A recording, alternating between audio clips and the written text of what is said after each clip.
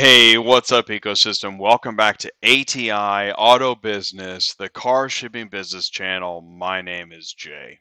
You know, my goal every Tuesday night is to bring you another trade show level business presentation to you wherever you are because your automotive business deserves the latest in transportation news. And if you're busy, and I know you are, in a minute, I'm going to give the welcome show lineup. You're going to know what to expect.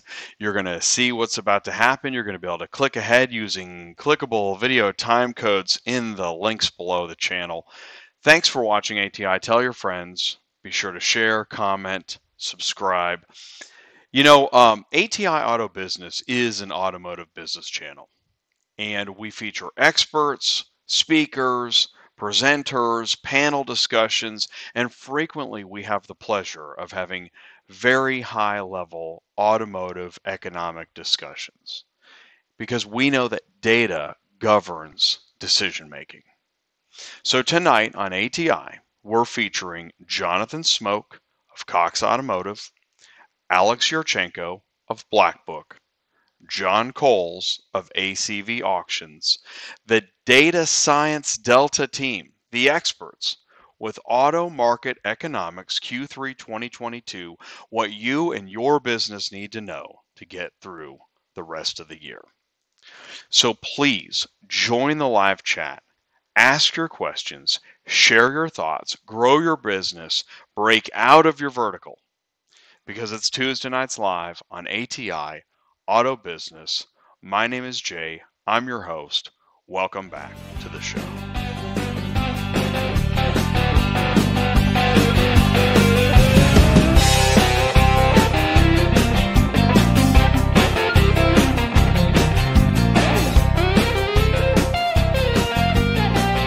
What is going on, everybody?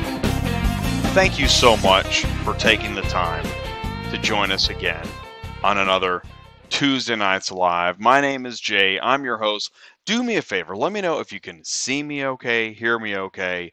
Please put it in the live chat because I'm remote. I'm on the move. I'll be back in the studio next Tuesday night, but I could use your help. If you can hear me okay, if you can see me okay, please do let me know. We're going to go into the live chat in a minute. Let's do this. Let me give you the welcome show lineup. Please, first of all, do feel welcome. This is ATI. This is Auto Business.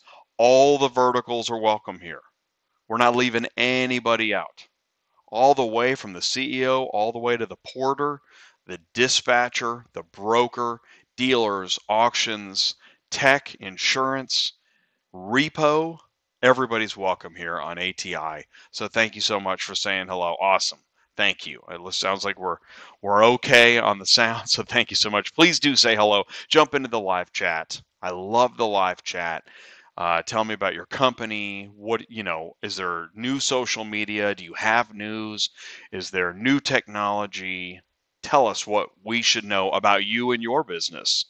Please do say hello. We're going to go into industry news at the quarter hour. That's in about 10 minutes. Great. Awesome. I love it. Thank you guys so much for saying hello in the live chat. So we're going to do that in a minute, and then we'll go into industry news. Got a bunch of industry news stuff. And yes, oh, I see it. Yes, because guys, I prove it. On Tuesday nights, everybody's welcome. And there's a reason why we're here. We're going to get into that in industry news too. We're going to then go into the Data Science Delta team. Jonathan, Alex, John, I hope it's okay with you. I just came up with this name. It just occurred to me, and I was like, the Data Science Delta team, only on ATI. So Jonathan Smoke, Cox Automotive, we're so lucky to have Jonathan with us again tonight. Alex Yurchenko of Black Book, again, lucky to have him back with us tonight.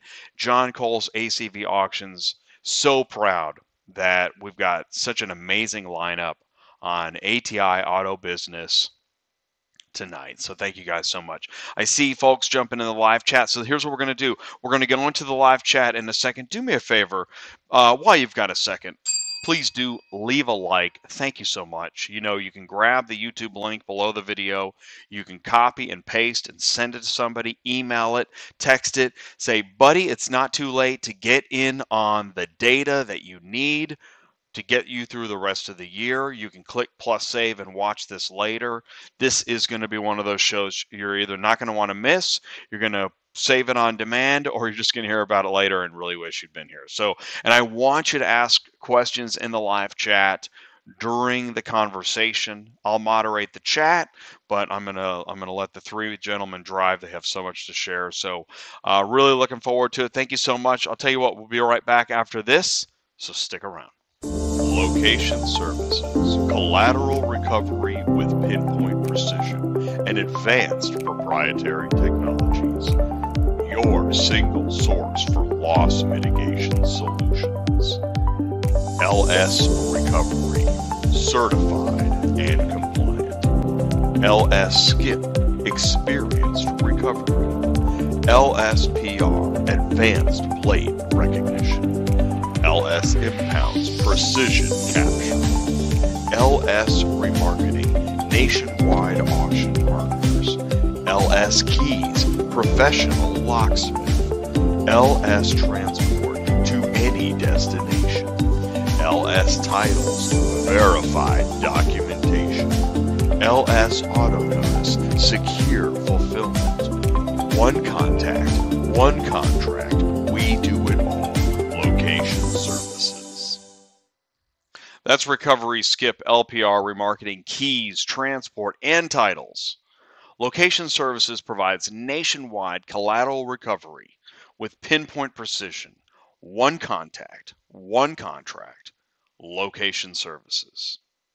Links in the live chat. You got phone number, email, website, lots of social media coming out of Location Services too. So stay tuned to the great things happening over there. If you have any questions, let me know. I'll hook you up. Let's do this. Let's jump into the live chat. Really excited to see everybody piling in and saying hello and let me know the sound is good. I really appreciate that. It means a lot. Ty and I just had a meeting earlier today just talking about all the great things happening. And so we're really excited to have you here. Let's see. I'm going to back this up. Oh, JC got in here first. JC said, I just got my CDL license with no semi-experience. I want to buy a Ram 5500, 78 grand, and an Infiniti 5 car, 52 grand. That will put me over 26,000 pounds. Is this a good idea? I live in Cali. JC, great question. And I want you to pause for a moment. Everybody pause, because we have the carrier base. We have the carriers here watching live and on demand. And so if you're looking for carriers, you can see that ATI is the place to be. And so, but the reverse is true too. JC, you're going to see other verticals in here, and see what the other verticals are focused on too. This is where industry news helps us all. But JC, I want you to talk to Ty. I'm going to put his phone number right here. Ty Thompson is 417-483-2764. It goes for anybody.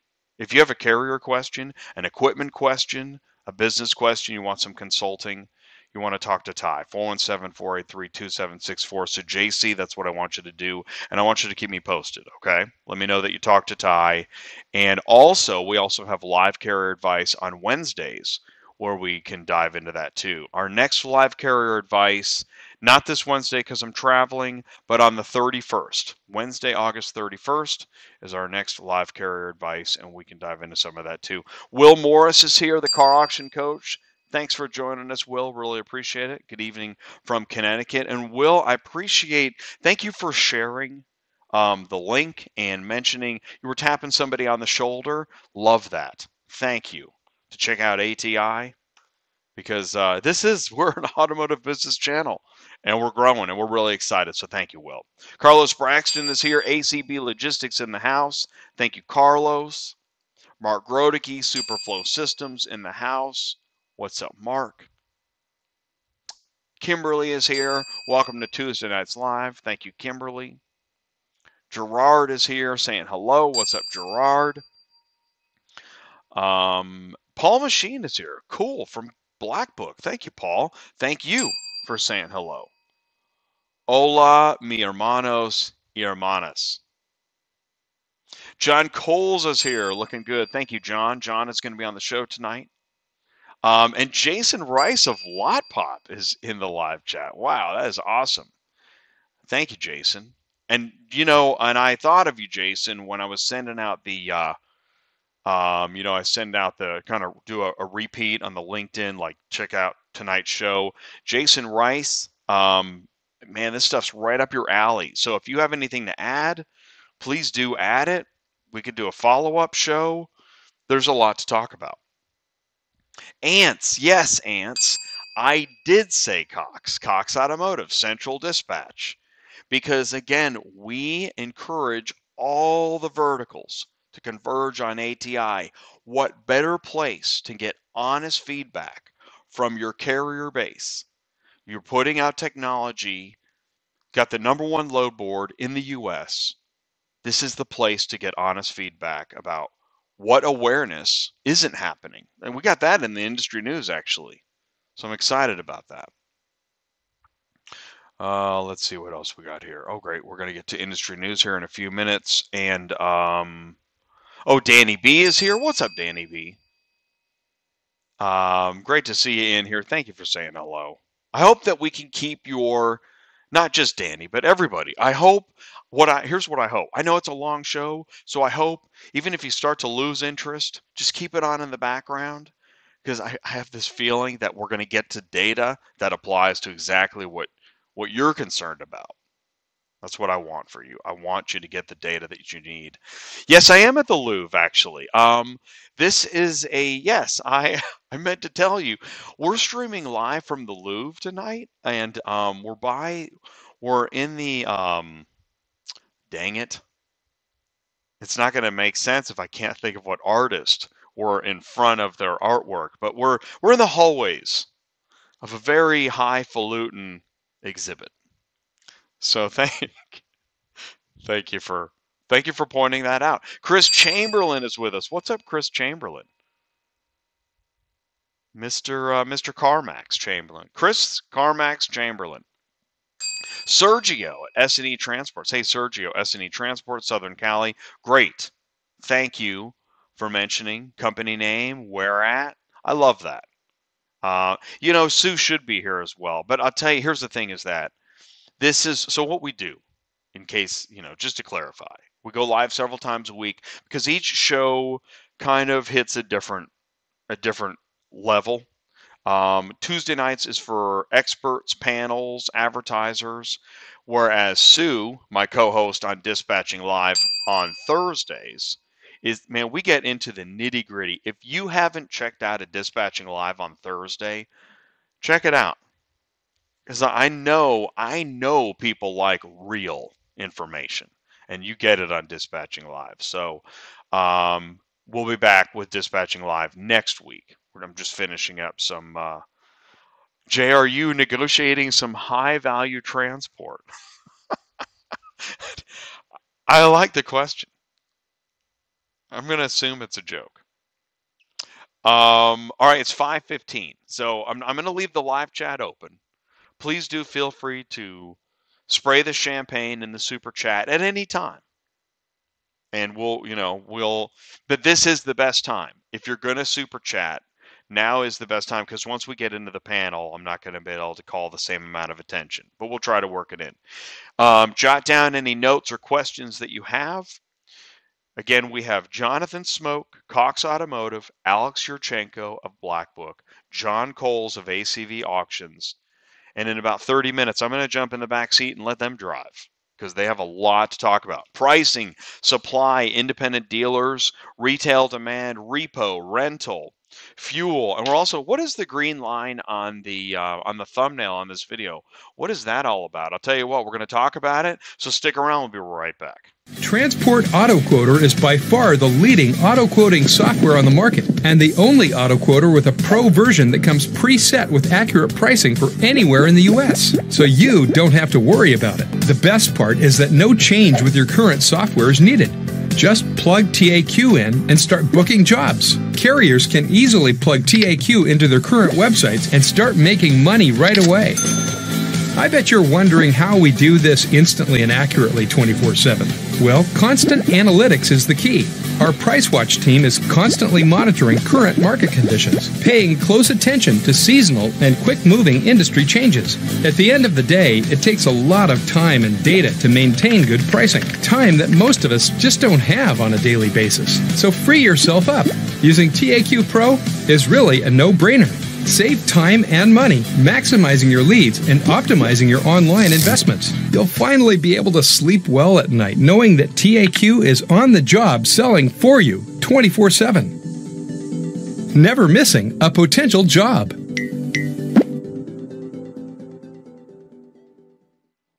What if you could find an auto shipping quote and broker software you can trust? Provide instant accurate quotes online with Transport Auto Quoter and move with Pro ABD CRM. Visit superflowsystems.com. Mark is in the live chat, shaking martinis for the ATI gang. Thank you, Mark. Mark runs Superflow Systems.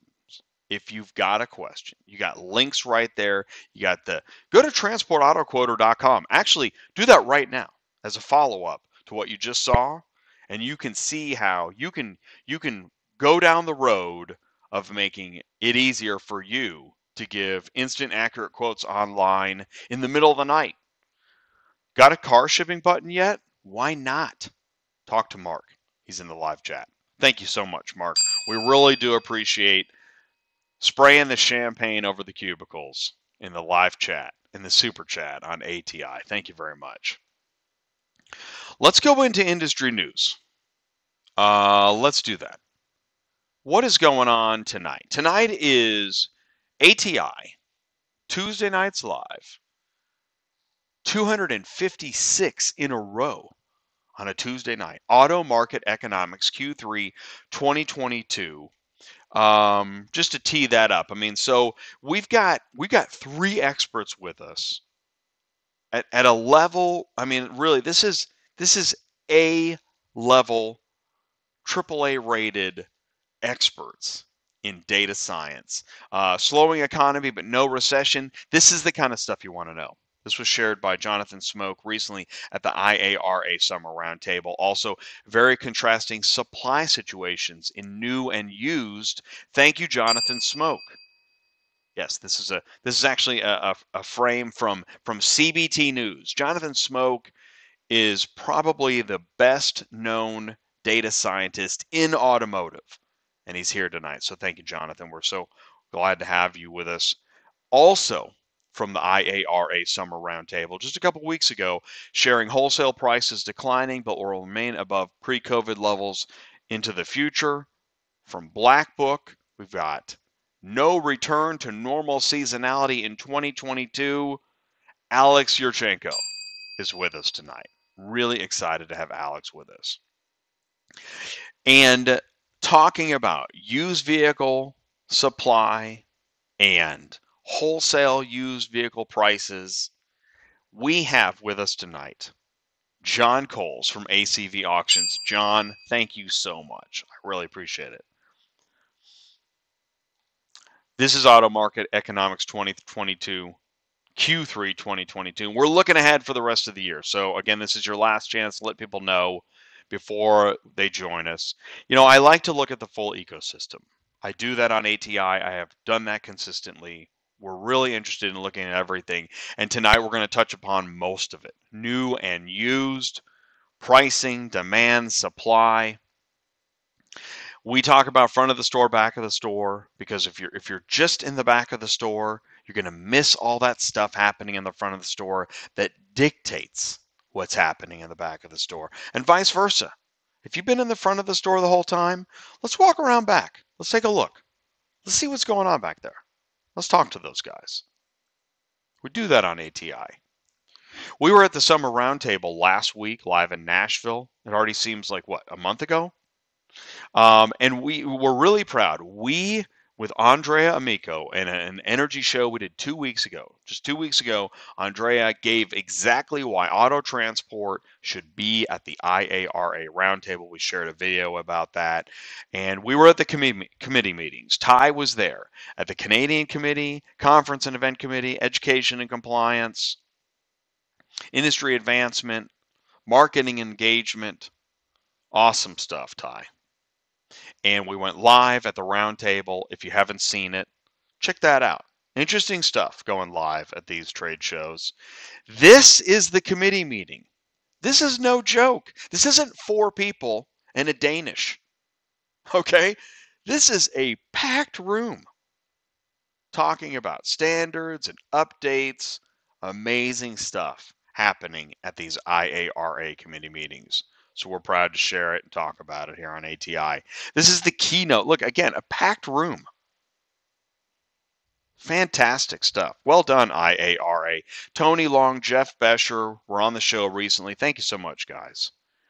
And so if you missed it and you want to learn more about what happened, check out ATI, talk to Ty, send me an email, autotransportintel@gmail.com. Be happy to let you know. Here's another event coming up, the IATA meet and greet. This is Saturday. Now, 26th, it actually starts Friday night, and then it's happening Saturday day. It's off the page. But this is next weekend. It's a meet and greet for the auto transport industry, and it's in Lancaster, PA, at the Eden Resort and Suites in Lancaster. Any questions about that? We're going to have Ziggy Keller. He's going to be on the show here in a couple weeks on a Wednesday on Live Care Advice with Brian Riker and Ty. It's going to be great. Here's more information. Hanson and Adkins is hiring. They have driver opportunities there in California. If you've got job opportunities, let us know. Email us. Send me a message. Hey, Jay, I want this on the industry news, okay? For example, like AutoSled has an app update. Turn-by-turn navigation for transporters. Yeah, share your tech updates on ATI. Shipper Car Now has been doing a lot of social media. On the road again. Looking forward to visiting upcoming cities. Okay. Visiting and then tell us why you're visiting, right? I think I've got an idea. I think I know why. Here's one for you, Super Dispatch versus Central Dispatch. Share that information. Now, this is interesting, and this kind of gets into Ants was talking about, Cox Automotive on ATI. Yes, absolutely. Central Dispatch has a new search, and they're proud to share it. So we want to highlight that too. Now, here's what's interesting. I wonder if do we need a little more awareness? Because I'm just going to point this out. Here's the new search. Oh, let me move my face here for a second. Now, see, there's the new search. And see up here, there's a button, Use Old Search. Well, now check this comment out. Because this guy, on one of the 29,000 member Facebook pages, that wasn't real nice. And he just says he wants the old search. And the guy at the bottom says, can I get the old search? Well, yeah, you can. So maybe we really do need to get together and talk more. Because it's there, you just didn't know it. Here's one for you. My dispatcher said there's not enough vehicles on Central Dispatch. I was going to ask other people's opinions. These carriers and dispatchers agree. Now, when they say it's bad, what do they mean it's bad? What's bad? The volume? The pricing? What did you expect? And why did you expect that? And who's your customer? Well, that's what we do here on ATI. We talk about it. And I can't go any further. Look at this. Look at Paul Machine spraying champagne in the live chat, in the super chat on ATI on a Tuesday. Thank you, Paul. Thank you so much. And I know I missed some great comments in here too. What do we got? Let's see here. Oh, good. There's conversation back and forth. I like that. Yeah, it was a great turnout, Jason. And, Jason, we want to know, I think you had an event recently. Do you have another one coming up? How can we help? Do you have an event coming up? Anybody out there in TV land, let us know how we can help. We want to. We love going to trade shows. Let's see what else we got here in the mailbag. Oh, here's another, since we're still on. Beware of this company. They don't pay. We aren't getting any help from the negative ratings. This is another comment. Now, some of this news, this is kind of very dispatching live type stuff, but it's important to note because as an ecosystem, we need to know what the problems are all around. But believe me, we're going to go around. Hey, shout out to Brianna Cox. Check this out. She posted this on LinkedIn. I attempted to get anyone from these two companies to talk to me regarding recovery agencies that have insane past dues. Only blank messaged me back, but has blown me off since. She posted, hey, please take a look at your investment into blank. They don't pay their bills to vendor partners. It's caused several agencies. That is ballsy. Well done, Brianna. Because, that's the thing. As Ty and I talk about, if we only read press releases and we never get to what's happening, what service are we providing? We say we care about people. Do we care about people? By the way, how are we doing here? Is that in the manual? I guess you got to do with what you got. You play the cards you're dealt. I don't know. I didn't know where to fit this in, but I thought it was it's just kind of random sign guy, and someone stopped cutting off trucks and slowing down right after. That it needed to be shared. That does need a sign on a random sidewalk somewhere. Please stop doing that. It's terrible. Send in your comments, autotransportintel@gmail.com. I'm Jay. This is ATI. It's Auto Business. It is how you get your car stream of business news. Oh, you put it up on the big screen. You know why? Because every Tuesday night, I've got 5 new questions. That's right, 5 new questions. Now, I am on the move right now. So I don't have all my fancy sound effects and everything, but I'm going to try to pull this off. I don't know if it's going to work. It'll be dicey, but it's a dicey show. Here we go. Question 1. True or false? The vehicle chip shortage is over and automotive supply chain issues have been resolved. True or false? Put it in the live chat. True or false? The first one's a gimme, right? Powered by Superflow Systems and ATI Auto Business. Are you a car shipping guru? Play the game. Stay engaged. We do 5 new questions every Tuesday night, right around this time. There we go. There we go. False. Thank you. Thank you so much, Artie. Really do appreciate that. Ants Express. Yeah, the chip shortage isn't over. Now, I did see a video. A guy said he's tired of it. I don't know, man. Some conspiracies, it's real hard to get on board. I don't know, man. I don't think this is a conspiracy. I think it's real.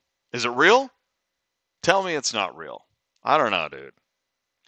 I'm going to go with Lee Harvey Oswald before I'm going to go with chip shortage conspiracy. And automotive supply chain issues, my gosh. We were just talking to somebody earlier today saying that it is painful getting I'd like to poll our audience. Are haulers seeing an increase in repos? And I've already heard a couple times today. But see, what I also read this, is that we're still in default stage where we don't have the tidal wave yet. The repo tsunami is coming. That's what I've heard. Question 2. Here we go. Oh, and by the way, it was false. Sorry about that. I meant to. Jeez, Jay. Really getting ahead of yourself. All right. Question 2. What is the most appropriate carrier pay amount to ship a 2019 Honda Civic from Elko, Georgia to Reno, Nevada? $895, $1115, $1590, $1805. This is a great opportunity to test. Do you know what it costs to ship a car? Now, this is the price that the carrier will agree to and the shipper will agree to. The shipper wants it to be like $5. The carrier wants it to be like $5,000. This is the number in between that they agree to today, given current market conditions. And still, oftentimes, well, one party is dissatisfied. Let's put it that way. So, okay, it's a sedan. It's a mildly used sedan, which means it's probably $1 million right now at auction. $895, $1,115. Well, it isn't going to pay $1,805. I don't think. Even at the height of COVID, I don't think it paid $1,805. Georgia to Nevada, I'm going to go with $1,115. I'll bet it moves for $1,115. I like the guess, Artie. See, I think it should. I agree with you guys. It should be $1,590. See, that's how you know. That's how you know you're dealing with a car hauler. A dealer might post $895. Tell me I'm wrong. Jay. Oh, Keith's got $1,115. Thanks, Keith. I love it. Does anybody have $895? And where's Silver Mint? He'd be posting like $3,000. No, Silver Mint knows what he's talking about. Oh, look at Will Morris has got kind of like student loan defaults, right? Not apples and oranges, but are we bumping against people saying they were defrauded and didn't understand the loan terms? Ooh, yeah, I like that comment, Will. In fact, that'd be a good. We should do. I was thinking this, Will. We need to do another Cars on the Move and bring you on. Cars on the Move panels, man. I love that. The benchmark on that's really gone up. It's wonderful. We need to get you back, Will. But I don't know, man. Are people getting into vehicles? I mean, how many stimulus checks do you need before you? Okay, I'll stop there. Jay, that was uncalled for. Will, good point. But caveat emptor, buyer beware. That people are always going to get into cars they can't afford in the long run. That's just the way it is. I think Bruce Hornsby commented on that one time. Is it a 2-door or a 4-door? Thank you, Jonathan. Does it matter? Is it one of those convertibles? All right. The suspense is killing me. What's the answer? I still say $1,115. Oh, I'm so glad to see $1,590. That's awesome. Because if the carriers don't make enough money, they go to business. And then who's going to move the consignor's vehicle then? Does the consignor know about this? I'm not sure. Question 3. Here we go. Consumer interest in shopping for and owning an electric vehicle is down. True or false? It depends on who you ask. But I think we can all agree. I got confirmation on this one. It's a 2021 Subaru. Consumer interest in shopping for and owning an electric vehicle is down. True or false? Anybody? How about you? Are you interested in owning or shopping for an electric vehicle? Man, crushing it tonight. Crushing it, Ants. That is false. People love their EVs. And it's interesting. Can you imagine what it would be like without Tesla? Like, where would we be? Oh, Tesla. But can they afford it long term? Well done, John Coles. I have a feeling John has part of that answer. He's like, hey, don't put me on the spot, Jay. Keep it to yourself. Question 4. What is the most appropriate carrier pay amount to ship a 2017 Dodge Charger from Ashburn, Virginia to Nampa, Idaho? $755, $1,025, $1,380, or $1,705? Mike, check. 1, 2. 2017 Dodge Charger, which runs on gas. You see that in industry news. From Virginia to Idaho. That actually could go for 1705. Actually, I don't prefer the 1380 as the other option. I'm going to go 1705 on this one because I got the other one wrong. So now I'm going to go the other, and never pays. Never second guess yourself. Ants, you got 1705. Ants is crushing it tonight, by the way. Ants, Artie, Ants Express, so far 3 for 3. Is it going to be 4? Anybody else want to get in on this? Going once. Going twice. Ooh, John's got 1380. I'm going to go 1705. Come on, lucky sevens. Oh, it feels so good. Right. See, Carlos understands my pessimism. Not that it's really served me that well, but I've always been pessimistic.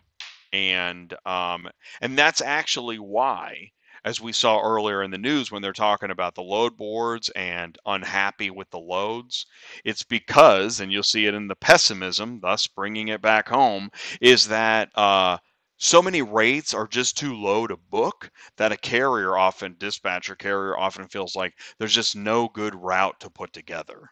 And yet we're seeing here 2 rates, but does anybody have the cents per mile on these? Because I don't have my map open or my calculator. Is it still worthwhile doing, even at 1705? I'm assuming yes, but I don't have it in front of me. I mean, that could be 2,000 miles, which puts it at 80 cents a mile, 83 cents a mile. And what are you going to put with it? See, that's the other problem. Ashburn, Virginia to Nampa, Idaho, how many vehicles are going that way? It's a pretty good question. Party of one. All right, question 5. True or false?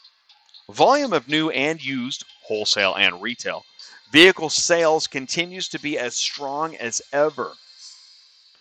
Now, probably I built in so many parameters that there can't be a way it's true. But it has been crazy the last couple years. So one never knows. Does one? Huh?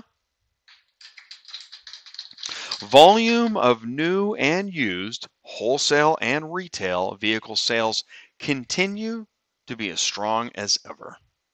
Anybody? Last question. This is Ants, it's all on the line. Okay, you're 4 for 4. Artie is the lead dog tonight on Are You a Car Shipping Guru? Can he handle the pressure? It's like Who Wants to Be a Millionaire or something. True or false?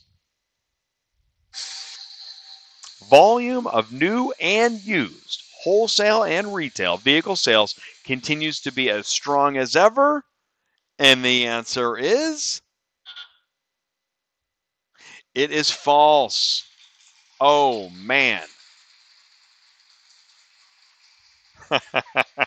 But see, and here's the takeaway. That's what makes this such a great quiz show section, is that when you throw in all the verticals, it actually makes it really hard to get all 5 right. Because you might be good at the auto transport pricing questions and not know the dealer side. And that's why we're here all together on ATI Auto Business. Thank you so much. I am sorry to report that nobody got all 5 for 5. Not even me. And I wrote half the questions. So, yeah, really do appreciate it. Thank you guys so much for playing that game and humoring me. I really do. It means a lot. Where's my, I don't have the, you know what? I don't have my, yeah, we're going to come back for this. Do me a favor. I don't have my ELD punch with me, so I'm off my game. I'll tell you what, let's do this. We're going to take a quick break right now. We're going to come right back. We're going to do industry news part 2. Stick around. You're not going to want to miss it. We'll be right back. Are you completely stressed out from all the calls and the contracts and the verification of loads when nobody answers the phone? Call Murphy Auto Dispatch Services today. Murphy Auto Dispatch Services has over 15 years of experience in the transport industry. We are your office while you are on the road. We book, we verify, and we bill out your loads for you. We have an excellent accounting staff and an even better dispatch team. Give us a call today at 417-273-0021. Or if you want to email me, it's murphyautotransport31@yahoo.com. Give us a call today. Everybody wants to be part of a bigger story. Auto transport is a vital part of that story.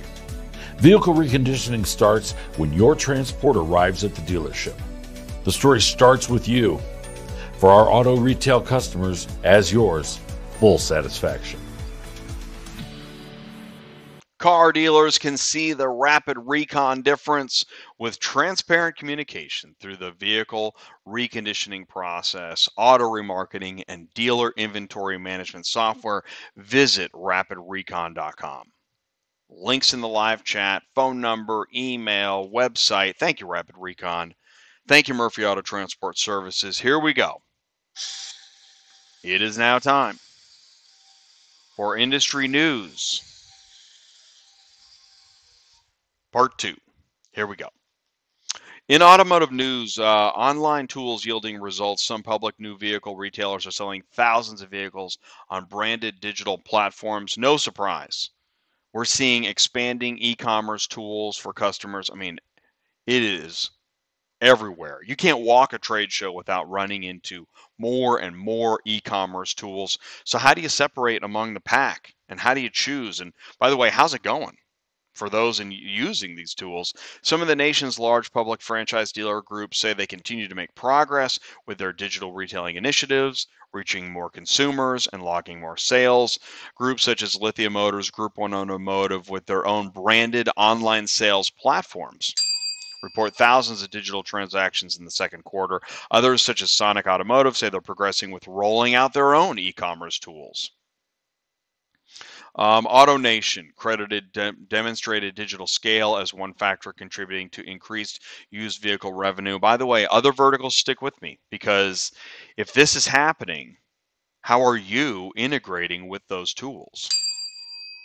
Lithia Motors reported that its Driveway digital retailing platform in June handled at least 4,600 transactions, more than 8 times the volume in June 2021.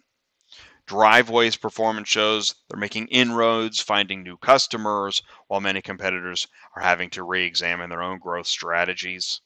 Penske leaders said the retailer had 515,000 online service and business development center appointments. Wow. And they've also partnered with automakers for digital retailing initiatives. BMW, Porsche, Toyota, Lexus, Honda, Lincoln, Nissan, new and used online tools. Group 1 sold 6,900 vehicles through its digital retailing platform, Acceleride. I had not heard that before. Acceleride in the second quarter, up 22%. In which a customer starts using Acceleride, goes through the full process, completes a vehicle purchase.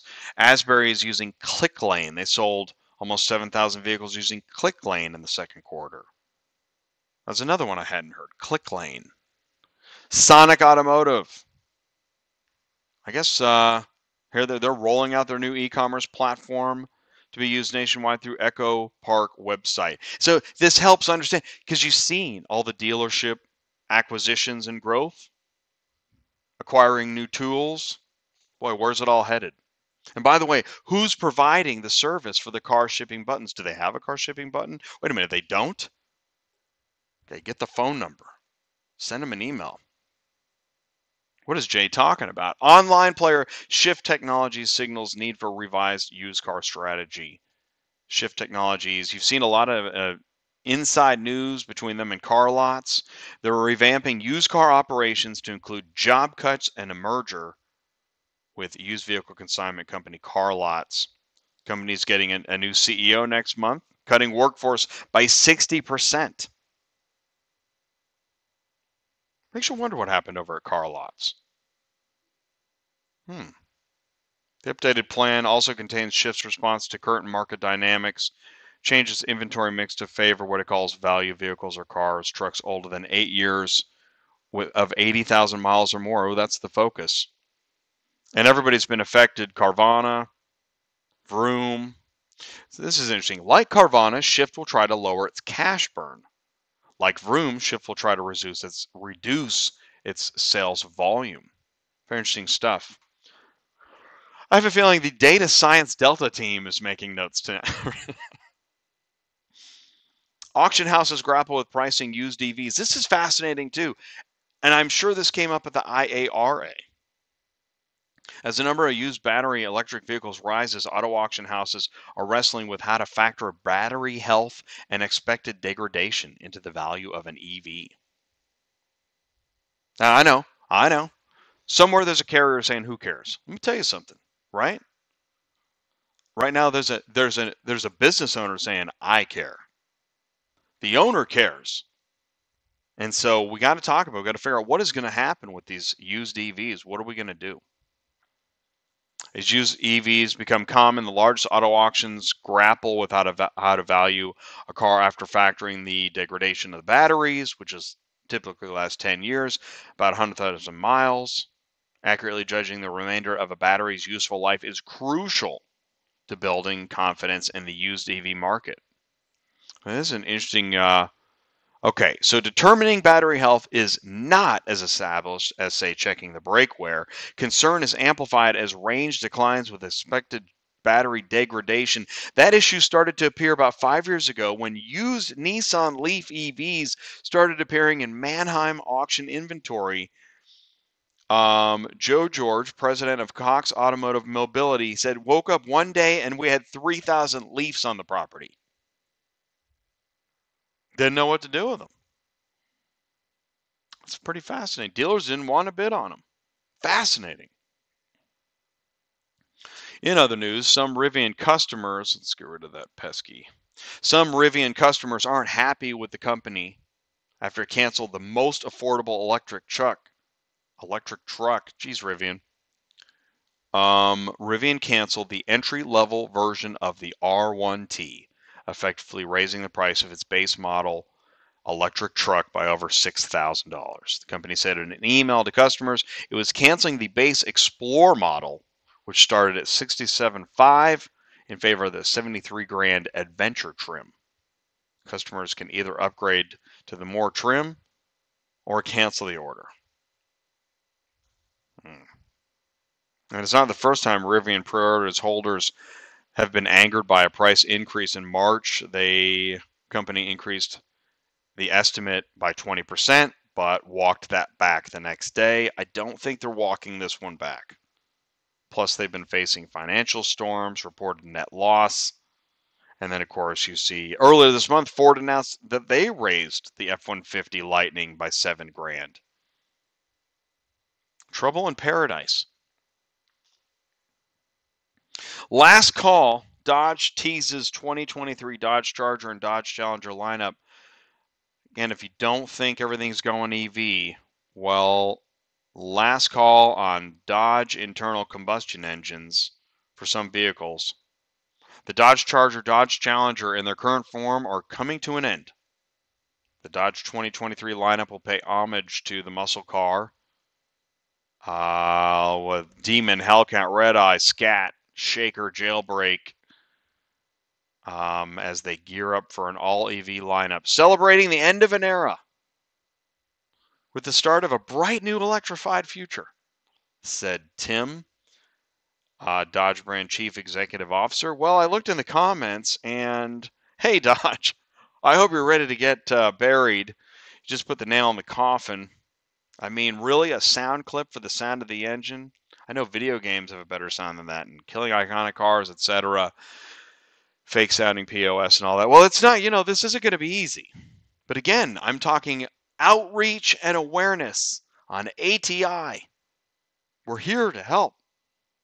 It's going to get messy. Speaking of, Ford's talking about hydrogen F-550 trucks. Holy mackerel. What does it sound like, Pac-Man? Ford is cutting 3,000 jobs for white-collar workers. And you've seen it. It's just going around. Of course, it's hard. It takes an hour to get a sandwich made down the street, but in other news, LAX to become one of United States' largest charging ports with 1,300 EV charger revamp. No joke. Now, it's interesting. They're already at like 832 chargers, so they're pretty close. $5.5 billion landslide access modernization program, codenamed LAMP. It's fantastic. Part of LA's World Airport's $14 billion modernization project. Man, serious money going in EV stuff. By the way, this is pretty interesting. Typical rates to charge your EV Tesla is about $30. Mustang Mach-E, $35, $34. You can't see it at the bottom of the page. Hummer EV is $95. But and bad news for you just got that Maverick you've been waiting on for 2 years. Well, we're sending it back. Side curtain airbags malfunction. Shoot. That blows. Wouldn't want to be doing that live YouTube channel. But Costco, now not Costco, but in international news, this is like a Chinese, I'm just going to read the headline.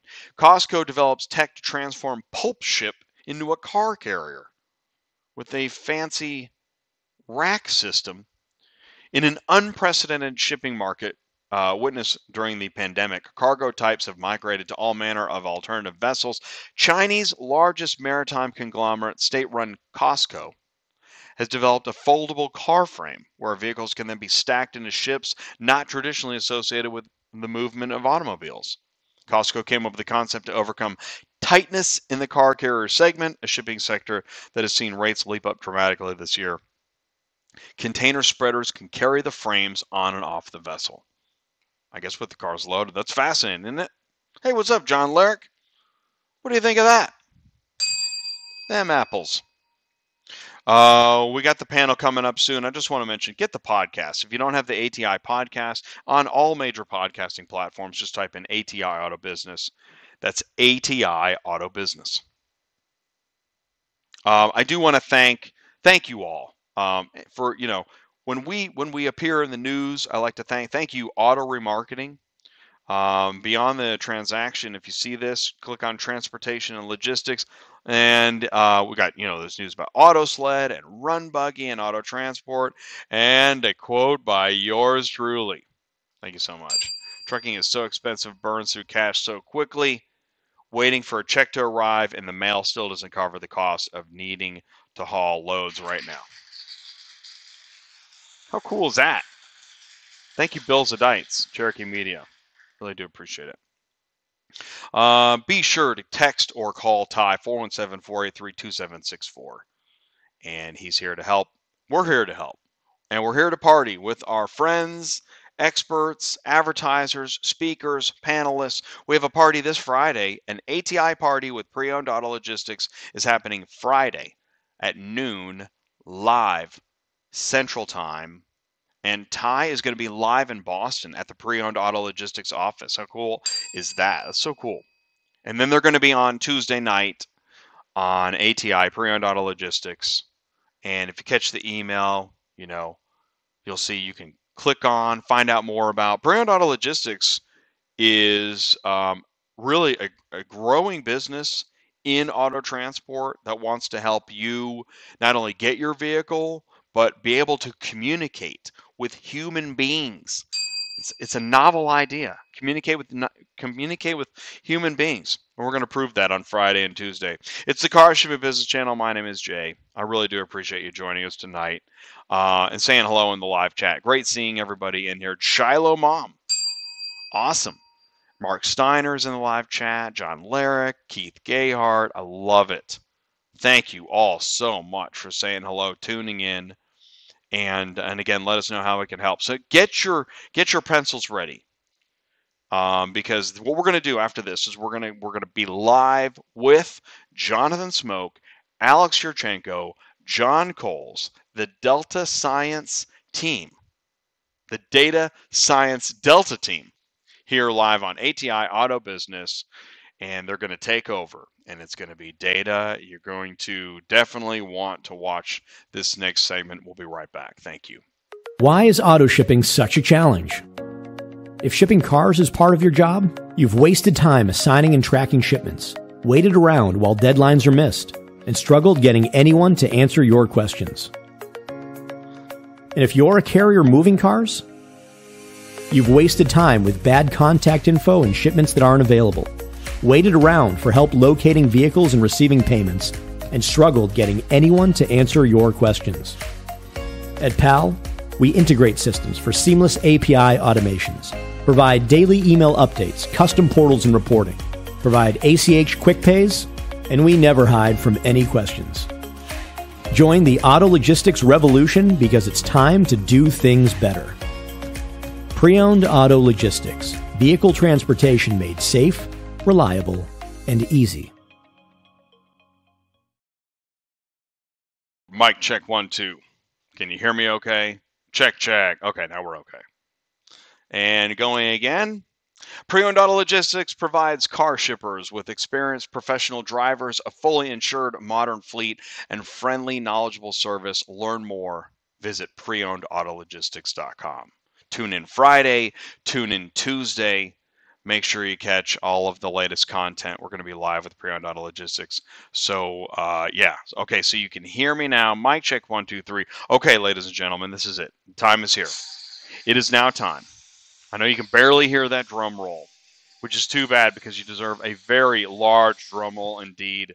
Ladies and gentlemen, live with me tonight, Jonathan Smoke, Cox Automotive, Alex Yurchenko, Black Book, John Coles, ACV Auctions. We'll start with Jonathan. Jonathan, can you see me and hear me okay? Yes, I do, Jay. All right, perfect. Happy Tuesday night. Happy Tuesday night. Well said. Alex, can you see me and hear me okay? Yes. Good evening. Good evening. Awesome. Thank you. John Coles, can you see me and hear me okay? Sure can. Good evening, Jay. All right. Good evening, gentlemen. Without any further ado, what I really want to do now that you're on stage and we're here together, I want to hand it over to you guys. You obviously, you know each other, and you love this stuff. What is it? What are we talking about? What do you guys love? What is this? What are we doing?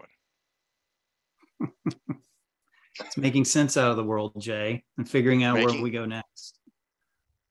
All right. How do you do that? Well, it's been no easy task for several years running now. But some things we all have in common is I think each one of us has probably intensely throughout our lives tried to find the perfect set of data to be able to line everything up to make sense of things. In fact, I'm probably too old school and not sophisticated enough for my two colleagues joining me tonight because both Alex and John, I think, are masters of the data side of things. So I have to dip into the economics toolkit, which is part philosophy, because there are times when the data set has no substance to tell you how this is going to play out. And we've been living through one of those times, and we're in another phase of that, because when have we ever talked about a recession when we have no supply in the industry, and a recession when we have 3.5% unemployment rate for the country.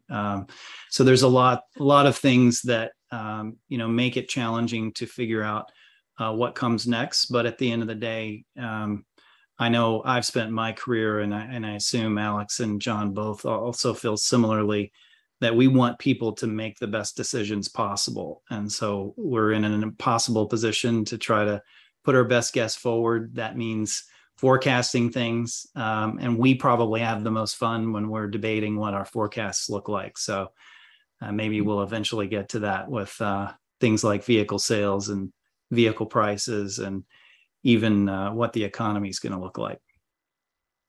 Yeah, in my previous life, I was a mathematician. I was studying chaos theory, and current market is much more complicated than that. So some of my research was in the deterministic chaos. So that's what I think we're trying to figure out, is how to get, as Jonathan mentioned, how to make sense out of this right now chaotic and changing environment in automotive industry in all verticals. You take retail, you take wholesale, you take transportation, relationship between OEMs and dealers. Everything is changing, and pandemic and COVID just accelerated that change. It's funny.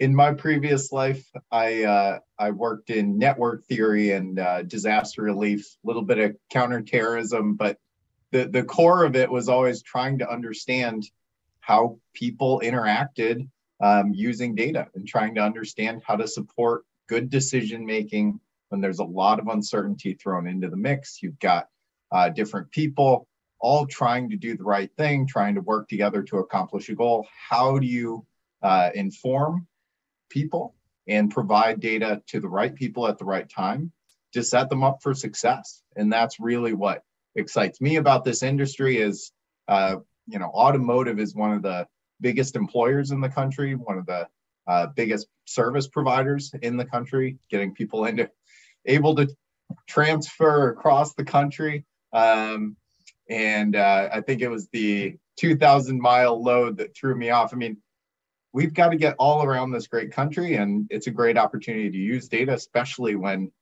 all your historic context is thrown into chaos.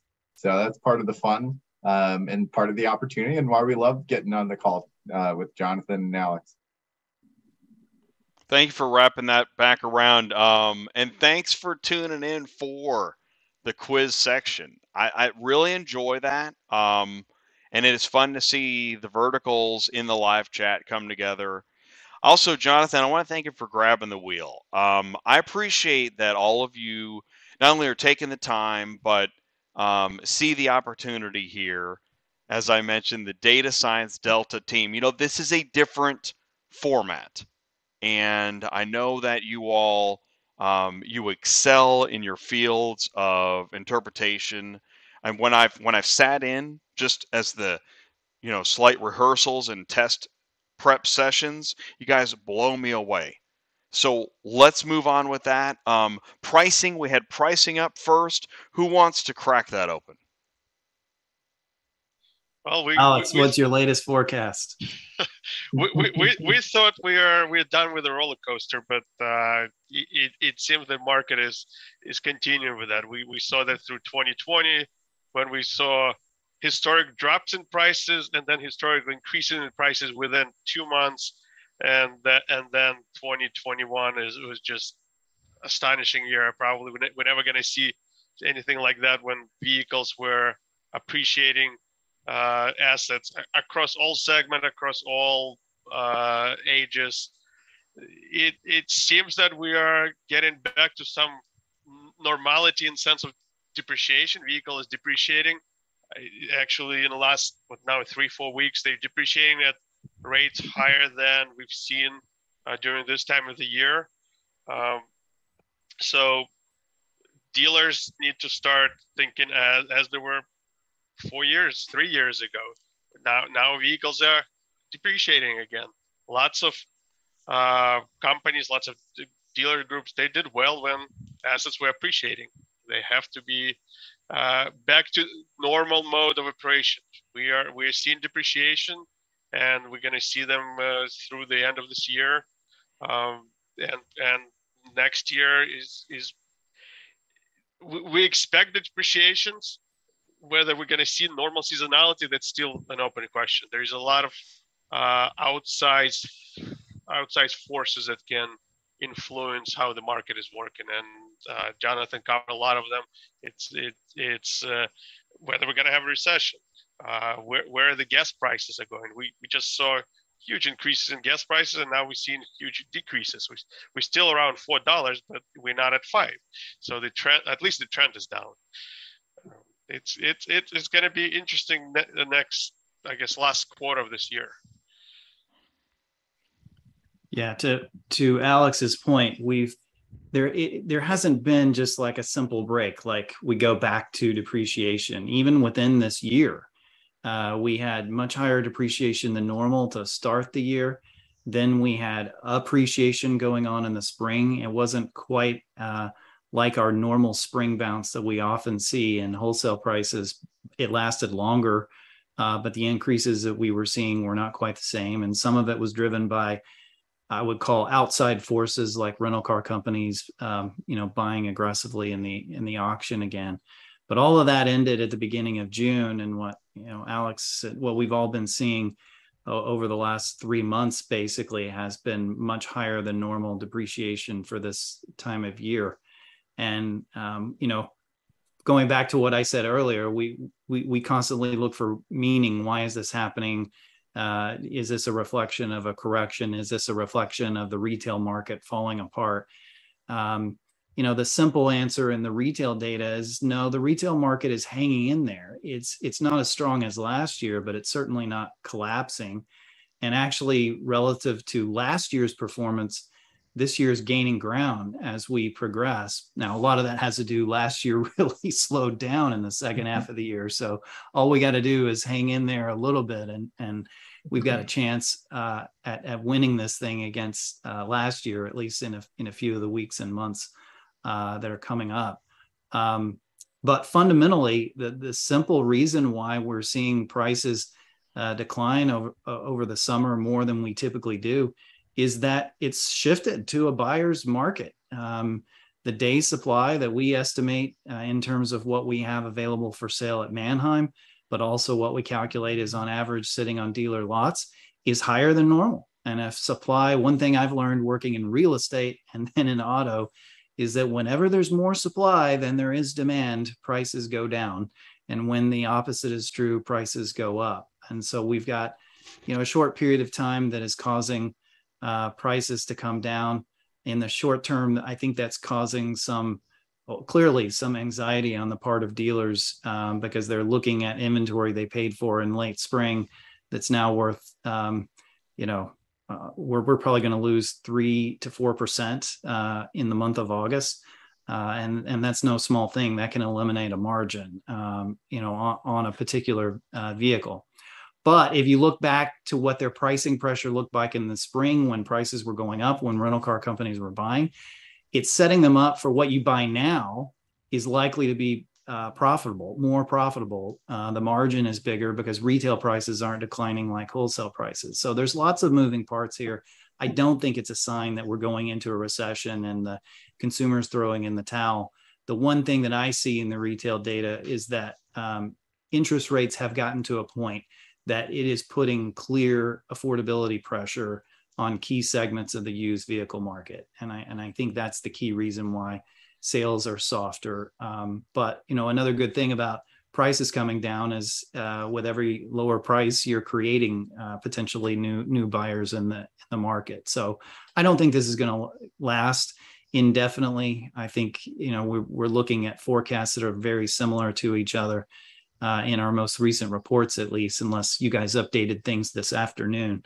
But whether we have to add another percentage point or two before the end of the year, that's the question right now. Yeah, to build on Alex and Jonathan's comments, in June, we really started to see that deflationary pressure.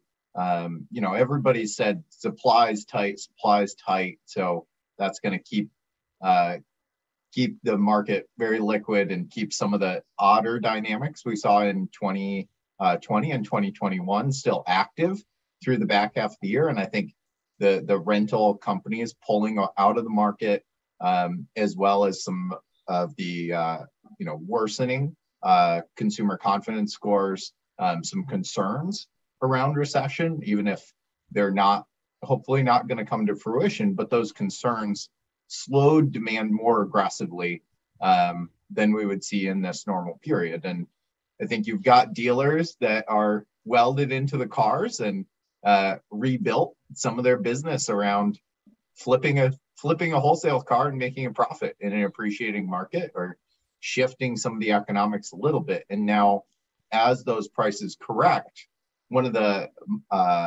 indicators that Alex's team pushes out, which I love, is the used retail days to turn. And looking at that indicator, with a couple similar indicators internally at ACV, but that indicator in July and August spiked past where we've seen it in any previous July and August, 2019, 2020, 2021. And at the same time, you still have reduced supply. So that delay on the lot, I think, is going to force some of our dealer partners to pull down their prices, and some of those higher end vehicles that Shift and Vroom and some of those other partners lost margin on, and now they're having to adjust. I think some of our dealer partners are going to pull their floor prices down, and we're going to see more liquid engagement, especially as we head towards Labor Day and towards the back half of the year. Even as prices are coming down, you're going to see activity, but there's going to see, some deflationary pressures through the back half of the year to correct some of the more aggressive dynamics we saw in the last 2 years. I think the big unknown, the big question right now is new supply. Probably every few months, we're hoping that we're back to normal. At the end of last year, I think everyone expected this is going to be a great year for new sales. Most of the projections were, I think, north of 16 million probably.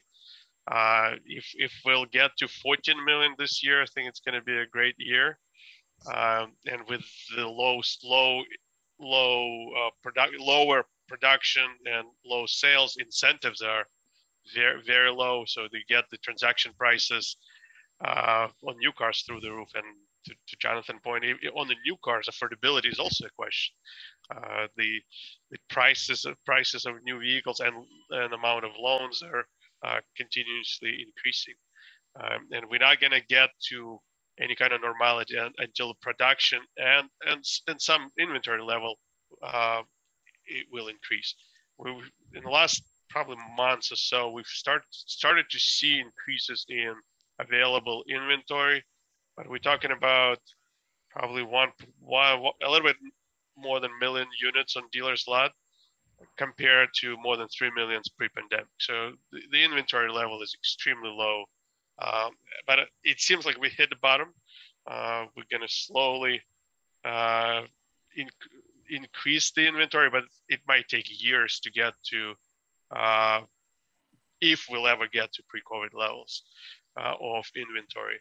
And that will keep hopefully it'll keep hopefully for OEMs, it'll keep incentives at the low level. When pre-pandemic, we saw incentives above 10% of MSRP. Right now, we're around 3%. So incentives are almost non-existent on the vehicles.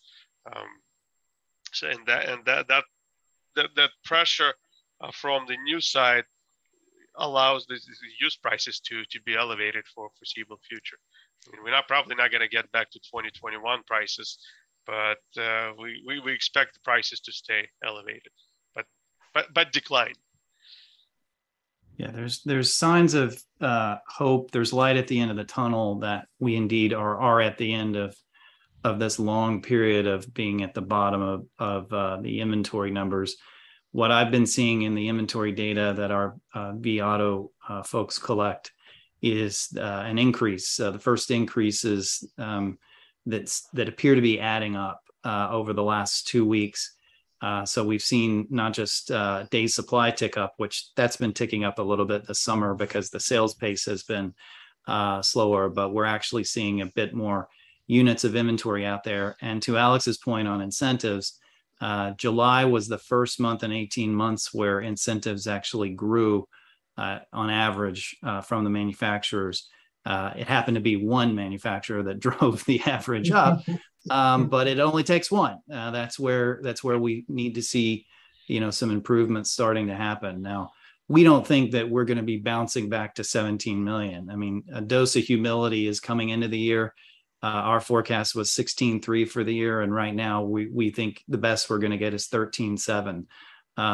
That's quite a downward revision. But if you think about how many things have changed in the time that we were putting together last year's forecasts and where we are now, it's just a reflection of everything that we're going through. So we think we're starting to see the early signs. We think it's going to take pretty much all of 2023 to really get more manufacturers clearing through their supply chain and production issues, because you still have lingering issues from the conflict in Ukraine. You still have issues in China with COVID. And it's going to take a while, particularly for those regions, to really get to the same speed.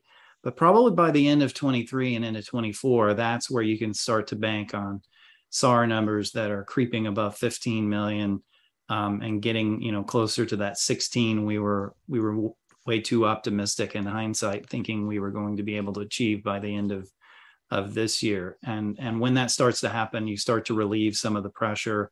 You start to relieve some of the competition in the used market, where people with better credit and higher incomes are able to keep buying when other consumers are priced out of the market. So that does mean next year is probably going to have a bit more pressure on used vehicle prices too, than similar to this year in terms of more of a movement down in some of our aggregated metrics.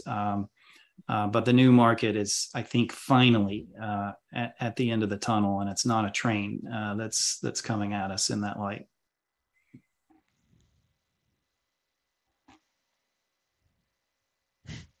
John, do you see a train?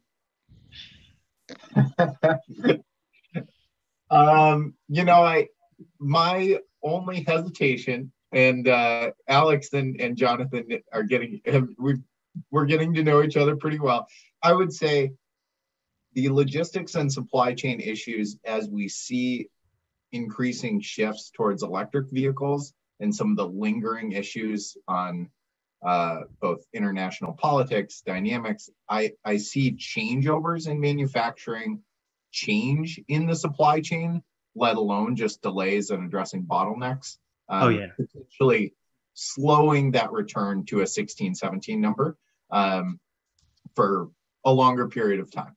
But I think the direction is correct. I think, that I'll say support a buttress to support some of the elevated pricing, but I believe for current used vehicles will exist because of that reduced supply. But I think we will continue to see deflationary pressure because the cars are starting to rust, especially up here in the Northeast. And at some point, that 2020 Charger isn't going to be worth the same amount it was when it was new in beginning of middle of 2020. So I think we'll see prices continue to come down even as demand picks up a little bit and supply picks up. I think they'll come hand in hand.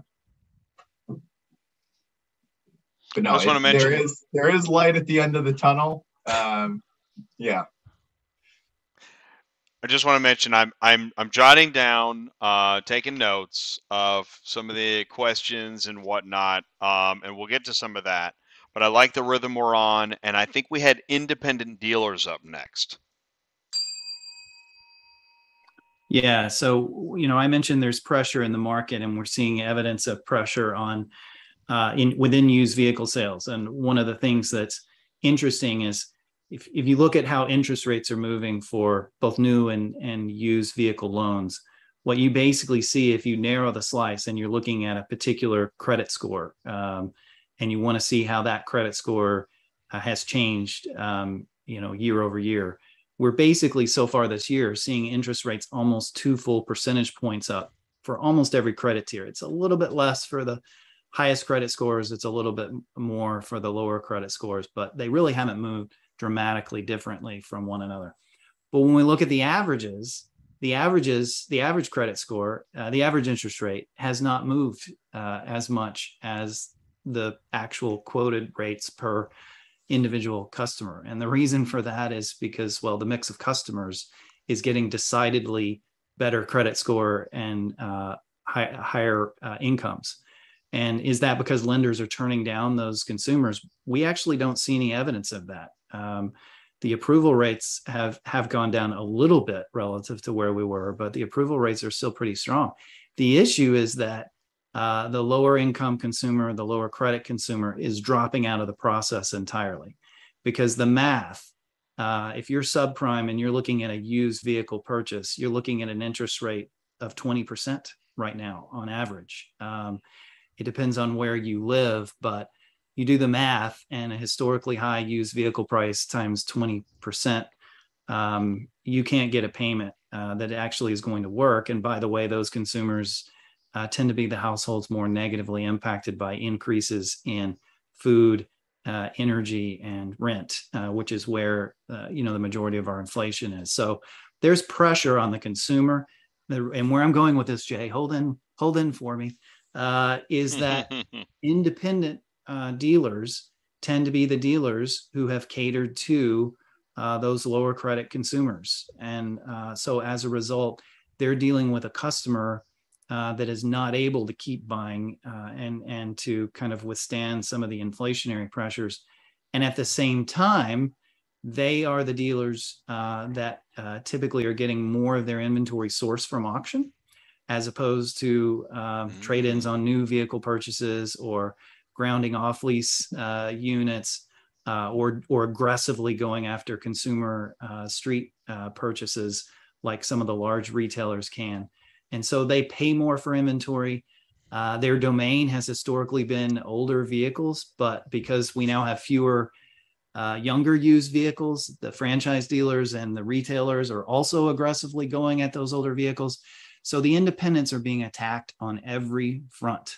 And by the way, they're dealing with inflation and they're dealing with higher labor costs and all of those challenges too. So what we basically see, we do a survey every quarter, and we basically see a very different perspective reported by franchise dealers versus what's reported by independent dealers. And the kind of difference is that even though the used vehicle market is softer across the board, it's not as soft for those consumers that are buying younger, more expensive units. And at the same time, the franchise dealer is still seeing margins on the new vehicle market that's making it their second most profitable year. And they're also seeing a very strong fixed ops department. So franchise dealers are still doing quite well, and the independents are having more challenges. By the way, to all the independents that are listening to your show, we definitely see you succeeding too. So I'm not saying you're not able to adjust. I'm just saying that you've got way more challenges that you're having to deal with in this market, and it's definitely having an impact on which dealers are actually able to grow this year from a revenue perspective, from a market share perspective, and even some of the larger retailers that John was mentioning earlier. We see in their public reports that this is not shaping up to be the kind of year to follow up their record years that they had last year. And it's because they too depend on some of that part of the network for the consumer demand that isn't quite as strong this year as it was able to be last year. We've seen in data as franchise dealers getting less trade-ins, less lease returns, consumers are keeping them, that market share of independent dealers on the used market, or market share of available inventory, have been increasing. Pre-pandemic, there were about, in our data, about 40% of all the inventory were independent dealers. Right now, it's about 50-50. But that means that franchise dealers are, as Justin mentioned, they bidding more aggressively at wholesale. So that's another pressure. That was another pressure for the prices last year and in the spring. So all the independent dealers had more inventory. It was much more expensive, and the margins were squeezed. So now when I guess trade-ins will come back to some kind of normal level next year, maybe that pressure is going to be a little bit relief from the wholesale market. So franchise dealers don't have to go to the auction to get the vehicles. They'll get more lease returns. They'll get more trade-ins. But right now, as John mentioned, it is a tougher time for independent dealers. But I think we've seen it before. They know how to solve problems, and I'm sure they'll figure out the solution here. And we've seen that when independent dealers are expanding the way they acquire inventory, they're going more aggressively directly to consumers. They trying to find those vehicles at people's driveways. They're going directly to fleet companies. So they're looking for other avenues to acquire inventory in this limited inventory environment, and that environment will be in a similar situation for 3-4 years at least. So it's a new reality where we're going to have limited inventory of all different type of vehicles. So, rental cars are not coming back to the market in the same volume. We're going to have much lower volume of those 3-year-old off-lease vehicles. Almost 3 years, we haven't seen a lot of repossessions coming to the market. That number is increasing, but by historical standards, it's still a very low number of vehicles. So available inventory is limited, and independent dealers have to fight with others for that inventory. And we've seen the consolidation in the industry. Large independent dealers are growing. It allows them scale allows them for better margins.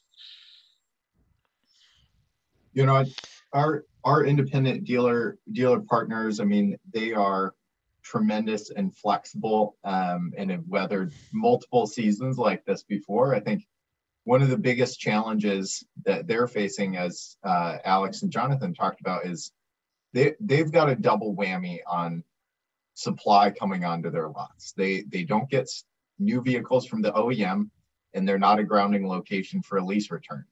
And so when you think about non-auction sources of inventory, they've got to go straight to the consumer. They've got to go and fight it out at every auction space that they can.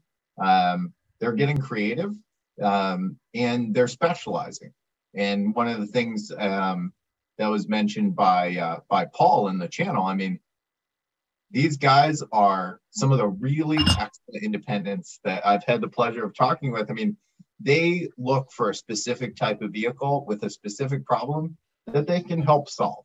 And so being able to look through as many condition reports, approaches to the data about that vehicle as possible, and source inventory from the right locations is key to them keeping something on their lot that they know how to maintain, that they know how to recon and get out to their audience in their community.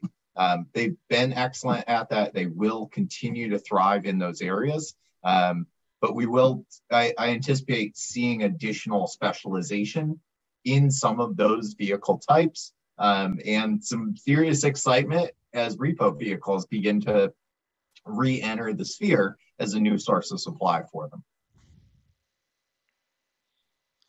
Before we move on to the next topic, I do want to, so Rachel has in the super chat, do you see more dealers spending money on service as so many consumers bought used vehicles of their brand from other OEM branded dealers? So doing more recon, or just enjoying service because of consumers buying from others and needing a new kind of dealer to go to for service? I think service is booming. So in fact, one of the labor issues that the industry deals with outside of transportation, which I know, Jay, you're an expert on, is we have shortages of service technicians everywhere. So we have some visibility into how the fixed ops department for franchise dealers go, because we have a software platform called Xtime that basically is used by a large number of franchise dealers. And what we see in that data is the The tickets continue to be down relative to what we had prior to 2020, but what's being done, the average ticket size is larger in terms of the amount of work, because people are doing more work when they come in. Some of that's because they haven't had maintenance taken care of, and then they're getting it all caught up. Some of it is also that the vehicle's worth more, and they can't. They see how difficult it is to get a replacement, so they're taking care of that vehicle more than perhaps they were before. So that's causing the actual ticket work to grow.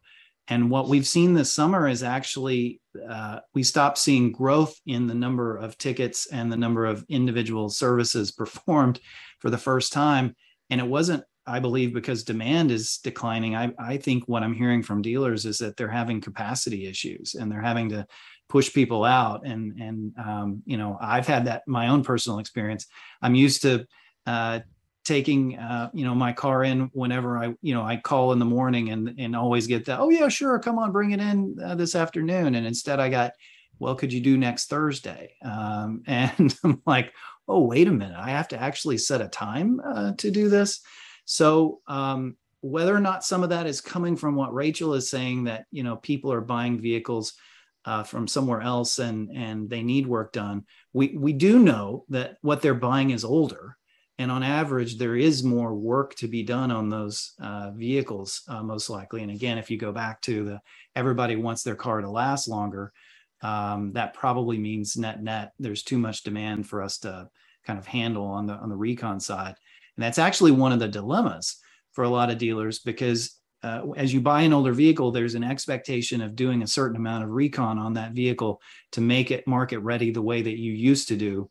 But now you're having to make the trade-off, if you've got your own fixed ops department, on whether or not you do that recon at the expense of taking care of one of your customers who's waiting for an appointment. And then it gets even more complicated if you're dealing with parts that, by the way, are impacted by supply chain issues like new vehicle production is. So there's a lot of aspects of that part of the business that is particularly challenging. It makes it supply constrained, but it also makes it extremely profitable these days for the dealers who can get and hold on to their service technicians. Last year, we've seen as prices were rising, dealers paying less attention to the condition of the vehicle. They were buying vehicles because they needed inventory.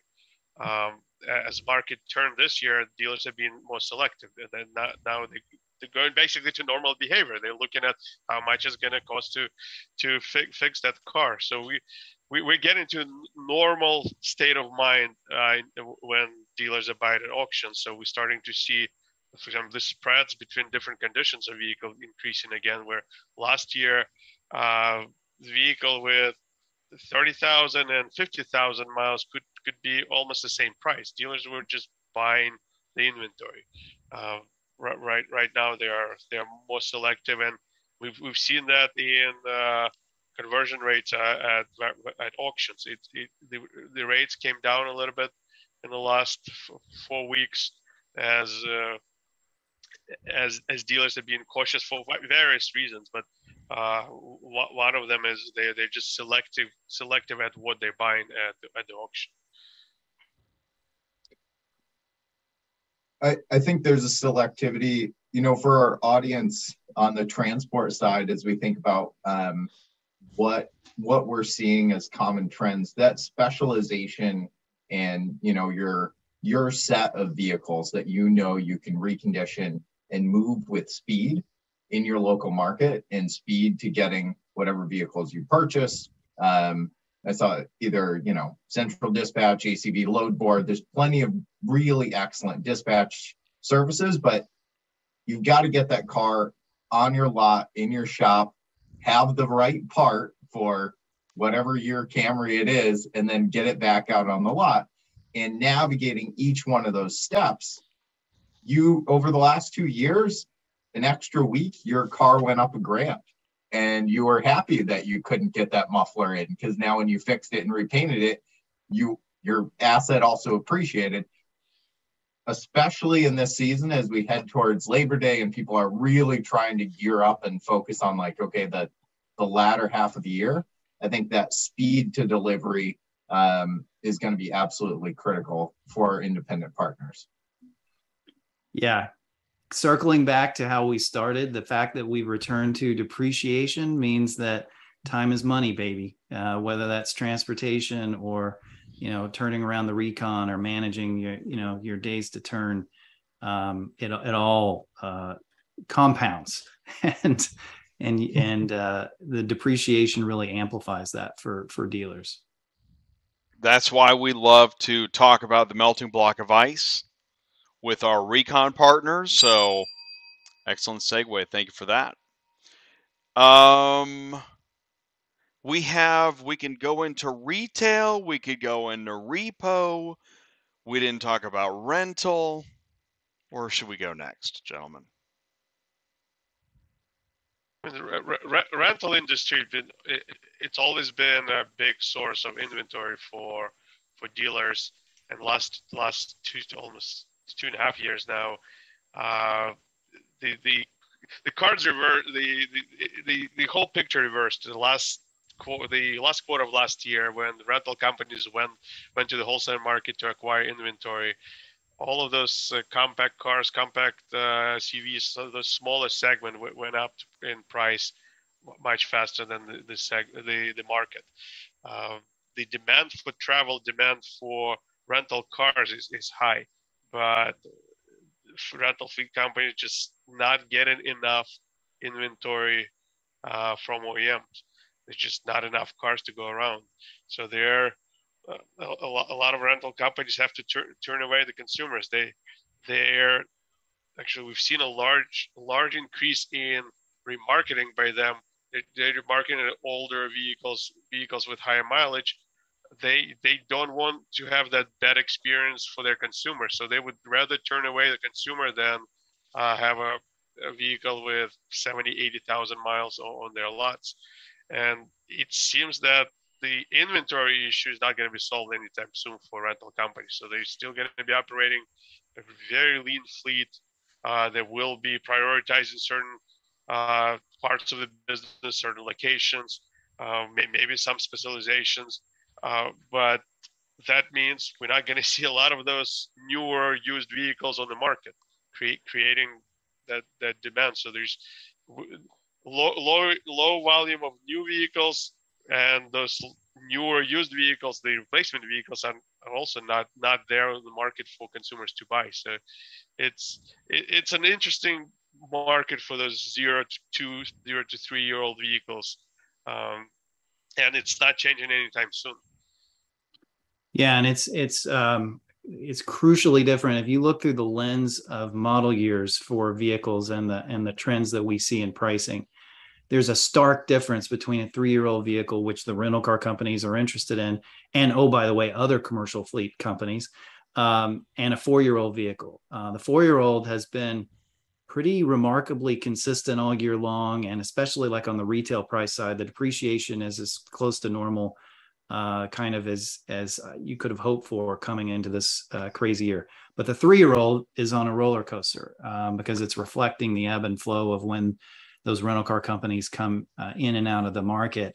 But it's also reflective of, well, the 3 this year is a 2019, which was one of the lowest production years of the 5 years leading before the pandemic. And now we've got this big cliff of next year. Those 3-year-olds are going to be rarer and rarer.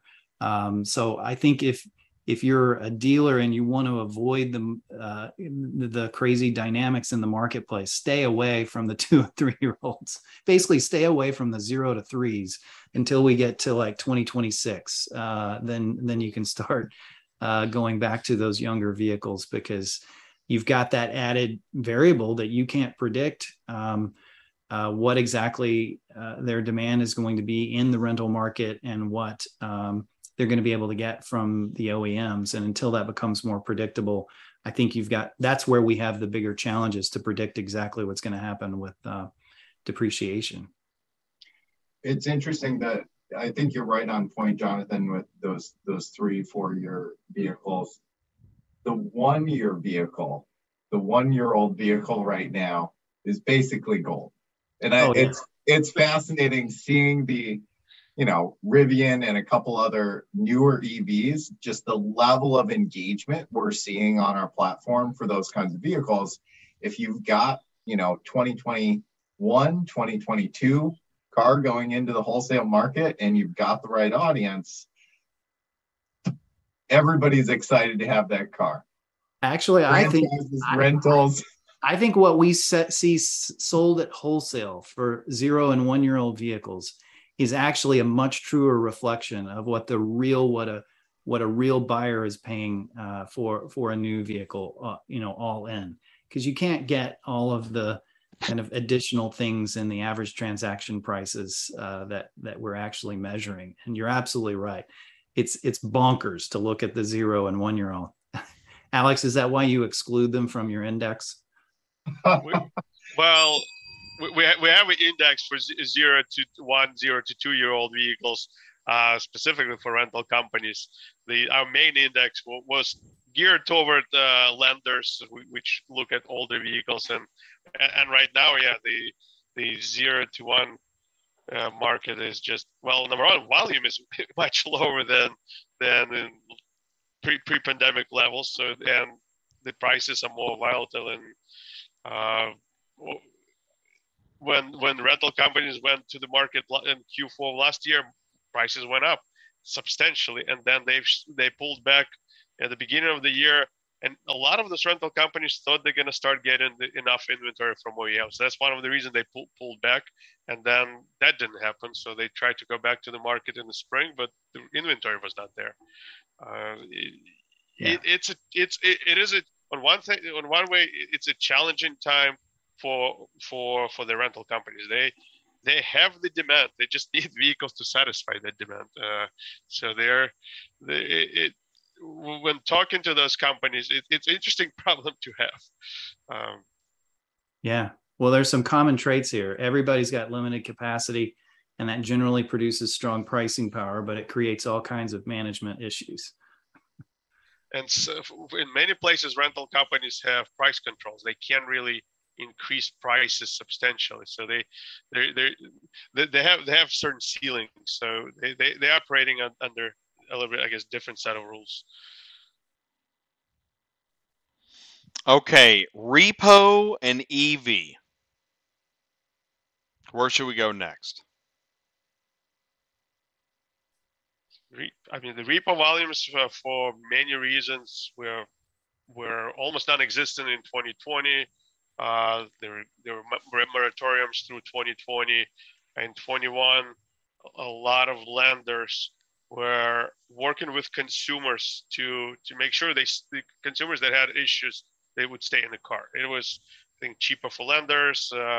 It was obviously much better for consumers. So all of the metrics that we look, all of the delinquencies, all of those metrics from various banks and the rating agencies were at historic lows. Since probably end of last year, every metric is going up. So the volume of delinquencies is going up, especially on the subprime side. But we also heard from captives. I think Ford announced a few months ago that they've seen increases in delinquencies in their portfolio. So the volume is going up. We're still below any pre-COVID levels, but just like with other things we talked about, it looks like we hit the bottom in terms of the volume. The volume is increasing, and with all of the prices through the roof in the last few years, the expectation is that delinquency in their possession will continue to increase. The affordability factor is returning to the market, but we had a lot of loans in the last 2 years where vehicles were at the very high prices were at very high levels. So there is a risk in the industry.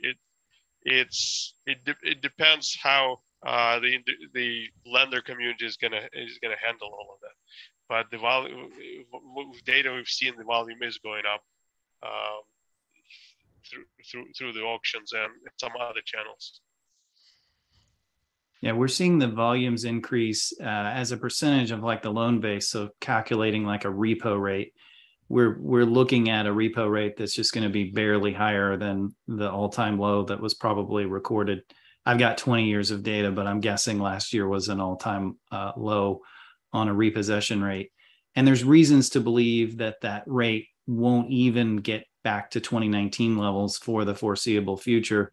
One, the loan base is decidedly higher quality, and repossessions are absolutely correlated with subprime and deep subprime. So if you've got fewer subprime and deep subprime, then you're going to have fewer of them. And then it's also related to the vehicle value. When vehicle values are higher and you are more likely to have more equity in your vehicle loan, which is true for probably everyone who bought before the middle of last year, that basically means you have more options. You can sell that vehicle if you're getting into difficulty. You can get the lender to work with you and come up with an alternate payment plan and that sort of thing. So that results in fewer repossessions when there even is a default. So I think we're likely to see a movement, a slow and gradual movement, like we're talking about in supply levels and other things, towards normalcy. But I don't think we're remotely close to any sort of kind of credit crunch being driven by huge volumes of subprime loans, because there's positive equity in most of the loans that are out there, rather than a huge amount of negative equity. And then the second part is we just don't have the same number of risky loans that we typically do that lead to those defaults, and that's where essentially the kind of math comes from on the future volumes. But we will be seeing increases. And by the way, I'm hearing on the that part of the market is also dealing with all kinds of issues from how the kind of floor fell out on the repo business. You've basically lost companies that specialized in repossessions and recoveries and the like. And so as repos start to matriculate, lenders actually may have more problems getting repossessions done. And so we may not even see them come through on the normal speed historically related to defaults that have happened before. I was reading that too, that the lenders are in for a bit of a surprise. And on that, yeah, go ahead, please. Well, that's yet another factor that makes them more willing to maybe find alternatives with that consumer, because recovering that vehicle actually may be more difficult, more expensive. Yeah, for many lenders, it's cheaper to work with the consumer and create alternative to repossessions. I think one of the pressures we're seeing right now, and I'm going to say the deflationary term again, but last year, if you weren't going out and repossessing a vehicle, you had a bunch more options while your vehicle either held flat or even potentially appreciated in the market. And that even held true through the beginning of this year in various segments. And now you're looking at, okay, I'm not getting a monthly payment and the asset is depreciating actively. Yes, we want to find the best possible way to close it out, but I'm still down on inventory. I don't see those supply pressures changing over the next 6 months. So I'm running out of options. And I think that's a huge part of the tailwind for why we're seeing an increase in repossessions right now.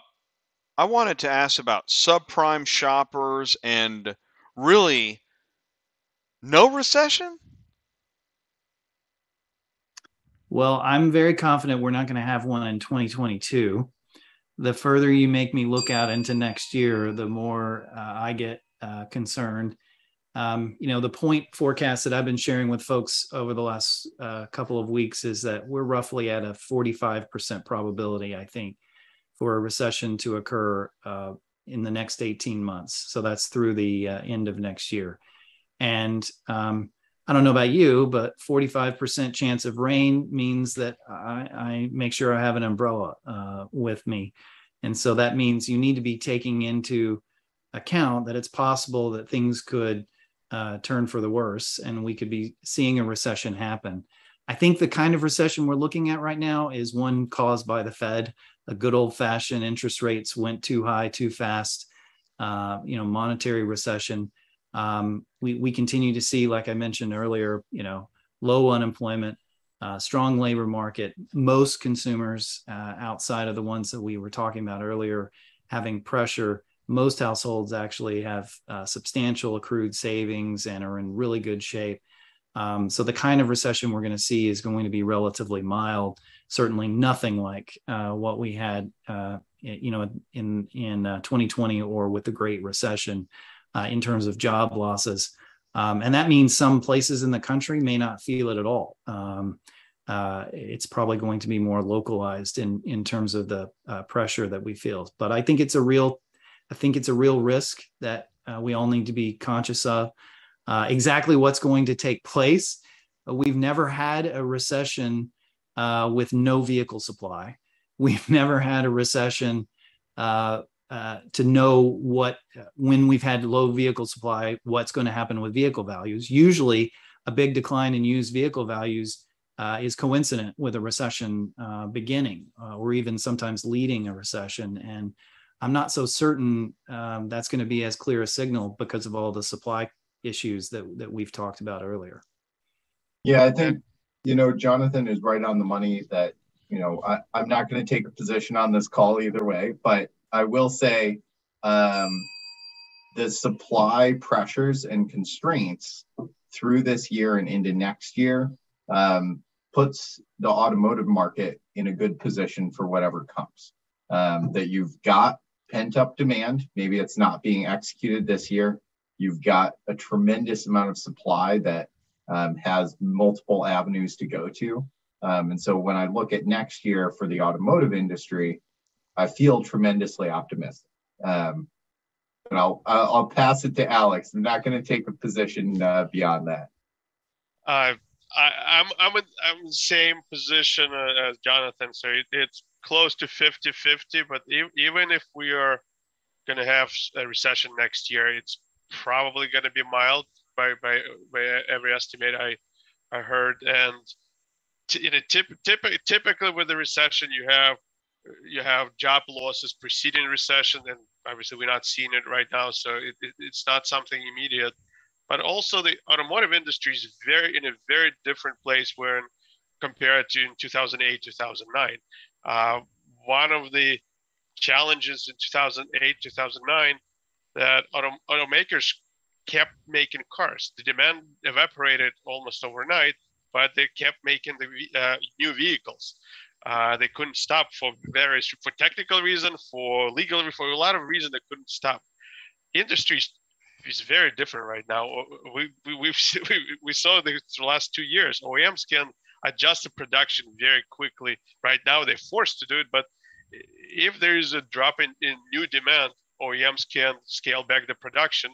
That means the incentives are not going to be through the roof. So there are more options for OEMs and other players how to deal with the recession. So we're not going to see, for example, oversupply of vehicles during the recession. So as Jonathan mentioned, if we'll have a recession, we're going to have low inventory for used vehicles, but we can also have low inventory for new vehicles and lower incentives.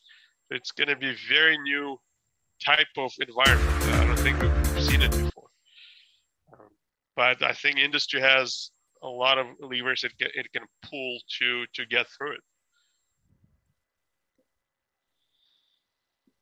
I wanted to I played some audio here, and I wanted to share just the again the main thumbnail of this show, because I had a question I wanted to ask you all.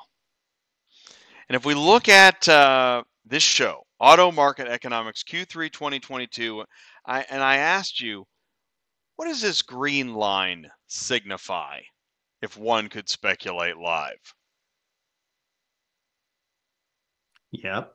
and I voted for the Manheim Index coming into the beginning of this year. I also voted for the Manheim Index going to the end of Q1 in 2022. Yeah, it seems like price index for wholesale market, and it's not showing the 2022, which continues with a roller coaster. So inadvertently, and I didn't mean to, but I kind of set up an interesting trivia question for you all. I don't have the answer. And I honestly don't. I know it's crazy, but here's right. So it makes it unfair. But I'll be more prepared. I'll be better prepared next time, because we had you on 6 months ago, and the Data Science Delta team, as I'm naming this, hopefully that works. But for the layperson, what does that mean? What do you think in a nutshell? What advice can you offer based on that graph and something going through your mind? You know, we talked about pricing, supply, rental. Help us out. Things. And I think we've all said it repeatedly. We've gone through a very unprecedented time, but it's been changing, and we've gone through phases. And what is missing from the graph, as Alex pointed out, is you're missing the downward part of the roller coaster that's begun in 2022. So you can't rest on your laurels. There's nothing about tomorrow that looks remotely similar to yesterday or last year or a couple of years ago. And I guess the good news is this always creates opportunity for folks who are willing to think through and know how to adjust to the marketplace. The bad news is for those who want to have the same old thing happening, it's not going to be happening probably at least through 2026 when we look at the forecast for things. You know, my recommendation as I think through this is when you see that degree of variability over multiple years, multiple months, the best time to act is right now with the best information you can get. And so honestly, you've got to watch the market every day. You can't price a vehicle based on what it was 2-3 weeks ago. You know, people knew that over the last 2 years and were happy when they repriced it and it went up. But I think right now you're in a period of high volatility. But when you see something that went up that much into 2022, it may not go up as much. I'll say it that way. I mean, what goes up at some level is going to come down and up and down through various seasonality. And so the best information you can get for the price of a vehicle today and what the condition is so that you can specialize and really make sure you are lined up to move quickly from wholesale to retail with the right vehicle at the right time. Just like with, I think, everything in our around our lives, automotive industry is moving much faster right now. It's hard to go on vacation and come back and expect to have the same thing. When Black Book was publishing books 30 years ago, it's a monthly book. Then probably 15 years we went to weekly. It's daily numbers is during the day numbers are changing. We're still publishing the numbers daily and changing them daily when market moves, but the industry is moving much faster, and staying on top of the market is extremely important. When we see a change in prices by 1% in a week, that's a big swing. And we've seen weeks with even higher changes depending on the segment, both ways, up and down. So it's gonna continue. We still have a lot of unknowns and uncertainty in the market. So you just have to be prepared and, as John said, act on the best information you have. Gentlemen, thank you so much for your time tonight. That was really thorough, fascinating. It was predictive. helpful. Is there anything to find, any last final thoughts to leave us with? I mean, I think you said it, but we didn't talk about else? electric vehicles, so that gives us something to plan on. All right. I mean, everyone's talking about what it seems to be. There is this need for better information about the batteries. We don't have the data right now. Do we have data? I mean, it's in the early stages. I mean, right. We don't have enough experience with the actual technology lasting long enough to have those proven records. So it's all brave new world. We don't have enough history, but on top of it, technology is changing fast. So the second we get enough history, technology already moved on. So and I think a lot of companies, a lot of people are working on this issue, and at some point we'll arrive at a solution. But right now it's Wild West for the battery health, for just evaluating EVs, but even software or options associated with software. Everything about new vehicles will require a lot of work by different players. How to get that confidence? What dealers and consumer need? They need confidence. They need somebody to tell them, yes, this is a good battery. No, it's not a good battery, so you pay less. Or this vehicle has this option. When you have a sunroof, it's easy. But if you have some kind of a package that who knows whether the vehicle has it or not, you need some confidence from respectable sources, and then people will be willing to pay. And I think that confidence will increase value of a lot of these options and value of electric vehicle. We've seen some of our partners did a research with consumers, and consumers were willing to pay more for the electric vehicles if they knew the battery had 70-75 degradation versus if they knew nothing about the battery. Consumers want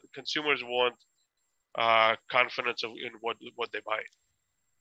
So I'm excited for our next call. I would say, a lot of our OEMs are making big bets on EVs, have made big bets. I think we're just seeing the beginnings of how that reshapes the wholesale market this year. And when we get together, late this year, early next year, I think we'll see a much better picture for new, those 1 to 2 year gold-plated vehicles on the EV side coming into the market. But I think we're also going to be having a conversation about three parts of a vehicle: the body, the SaaS products, and a battery. What is the consumer buying? What's being wholesaled? What's being inspected?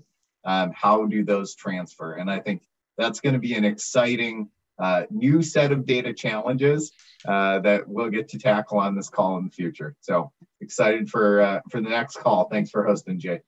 Wow, great. No, I look forward to it. Maybe March 2023, something like that. But I like that. Great way to end it. Body, SaaS, and BAT. Fantastic. Gentlemen, thank you so much. I really, really appreciate it. I know the live chat was engaged and interested, so thank you so much for taking the time to join us tonight. Jonathan Smoke, Cox Automotive, Alex Yurchenko, Black Book, John Coles, ACV Auctions. Please let me know if there's anything I can do to help in the meantime, if there's any other further information I can share. Thank you so much. Thanks, Jay. Thank you. Good night. Good night, gentlemen. Thank you very much. I'll just end the meeting right here. We'll be in touch. And there it is. Click. I just ended the meeting. Wow. I just ended a meeting with Jonathan Smoke, Alex Yurchenko, and John Coles, and I'm so grateful. Wow, that was over an hour of time. A lot of information. I'm so glad that you were able to join us live and participate within that. Of course, just ending the show here, I want to say I'm still traveling, finishing that up. So no show tomorrow, no show Thursday. Going to be live Friday with Ty, Cars on the Move, Pre-Owned Auto Logistics. We're going to be live in their dispatch office. That's going to be really interesting. And then we're also going to have them back on next Tuesday night for more of an overview and a look at some of their the benefits and the team. And that's one of the things we do on ATI is not only do we dive into information about a company, about services, about products, but we also get to know the people. And so if you want to help share the information about you and your team, let us know on ATI how we can help. I want to thank Murphy Auto Transport Services, Location Services, Superflow Systems, Rapid Recon, and also Pre-Owned Auto Logistics. Also in the live chat, thank you all so much tonight for spraying champagne in the super chat. Mark Rodeke, Superflow Systems, Paul Machine of Black Book, thank you so much. And also Rachel with a question directly for the panel. So thanks for doing that. If you have anything, if you missed the show and you're watching on demand, put it in the comments below. Send me an email, autotransportintel@gmail.com. I want to thank everybody that participated in the live chat. Really, again, thank you so much, because without you, we are not really breaking out of the verticals. Thank you, John. Thank you, Ty. David said hello. Paul, Mark, really do appreciate it. Please do join us. Let us know how we can help. What trade show are you going to next? We're always looking ahead to the next show. And so give us ideas. Let us know if you have any questions and if you want to participate. What segment, what video do you want to put together? What panel discussion? Oh my gosh, I could go on and on. But we are beyond time. It's been a 2-hour show. So thank you so much. Really do appreciate it. I'm Jay. I'm your host. This is ATI Auto Business, an automotive business channel hosting the modern transportation conversation. You all have a good night. Thank you so much, and we'll see you soon. Peace out, everybody.